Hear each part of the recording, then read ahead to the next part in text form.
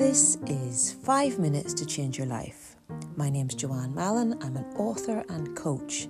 I love helping people to make wee changes that make a massive difference in their lives. Give me 5 minutes of your time today.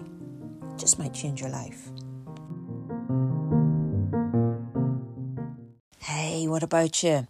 Very quick confidence tip for you today. It's a wee bit controversial too. Ooh, that's my controversy noise. Yeah, I'll explain more about that in a minute. So this is something that you could probably mostly use before you go into a situation that you want to feel more confident in. So you might use this before a job interview, before a scary meeting, anything at all that you're a wee bit worried about and you want a bit of a confidence boost before you walk in there. And it's this, power posing. Now, if you don't know what power posing is, think about Wonder Woman for a second.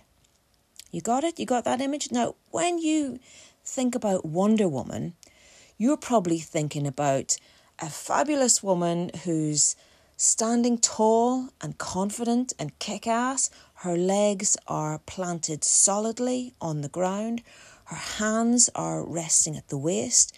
And she's just looking like she could take on the frickin' world without ruffling a hair on her fabulous head. That is a power pose. That Wonder Woman stance. That's probably the most well-known one. But it's not the only one.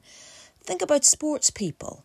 You know, when they win a race, score a goal, or they're up on the podium getting a medal, they'll often raise their fists in the air and acknowledge the roar of the crowd as it salutes their victory. Our external body language and how we feel internally are undeniably linked together. Because you can always tell, can't you, just by looking at somebody, whether they're sad or happy or nervous or, yes, even feeling confident. So what we're really doing with this technique by adopting a power pose is we're changing the exterior message that we transmit so that our inner feelings will then also shift and become more positive.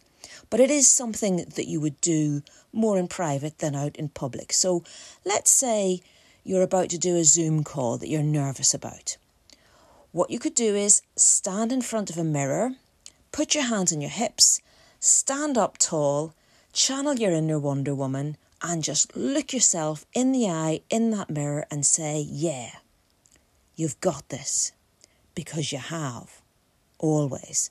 Now, as I mentioned at the start, power posing has also become a wee bit controversial in recent years. There are experts who really believe in it, and equally, there are those who think it's complete bollocks. And on top of that, in the UK a few years ago, it was noticed that several politicians had started to do that Wonder Woman power pose at public events. Bloody politicians, they ruin everything, don't they? You're not Wonder Woman, Mr. MP. Go home. This is one for private times, in your own room, not when you're out at a public event. I feel personally that paying attention to your body language and what that says about you, and if it says what you want it to say, that's always a good thing. I wouldn't rely 100% on power posing to make you feel on top of the world if essentially you're feeling crap underneath it. But as part of your toolkit, maybe as something that you do in private when you want to be calmer and feel more confident, then I think it's worth a go. Yes, the science behind it is a wee bit ropey, no doubt about that. But try it maybe combined with deep breathing. That is a really good combination. Just stand tall and strong in front of a mirror, do some deep breaths, look yourself in the eye and tell yourself out loud that you've got this.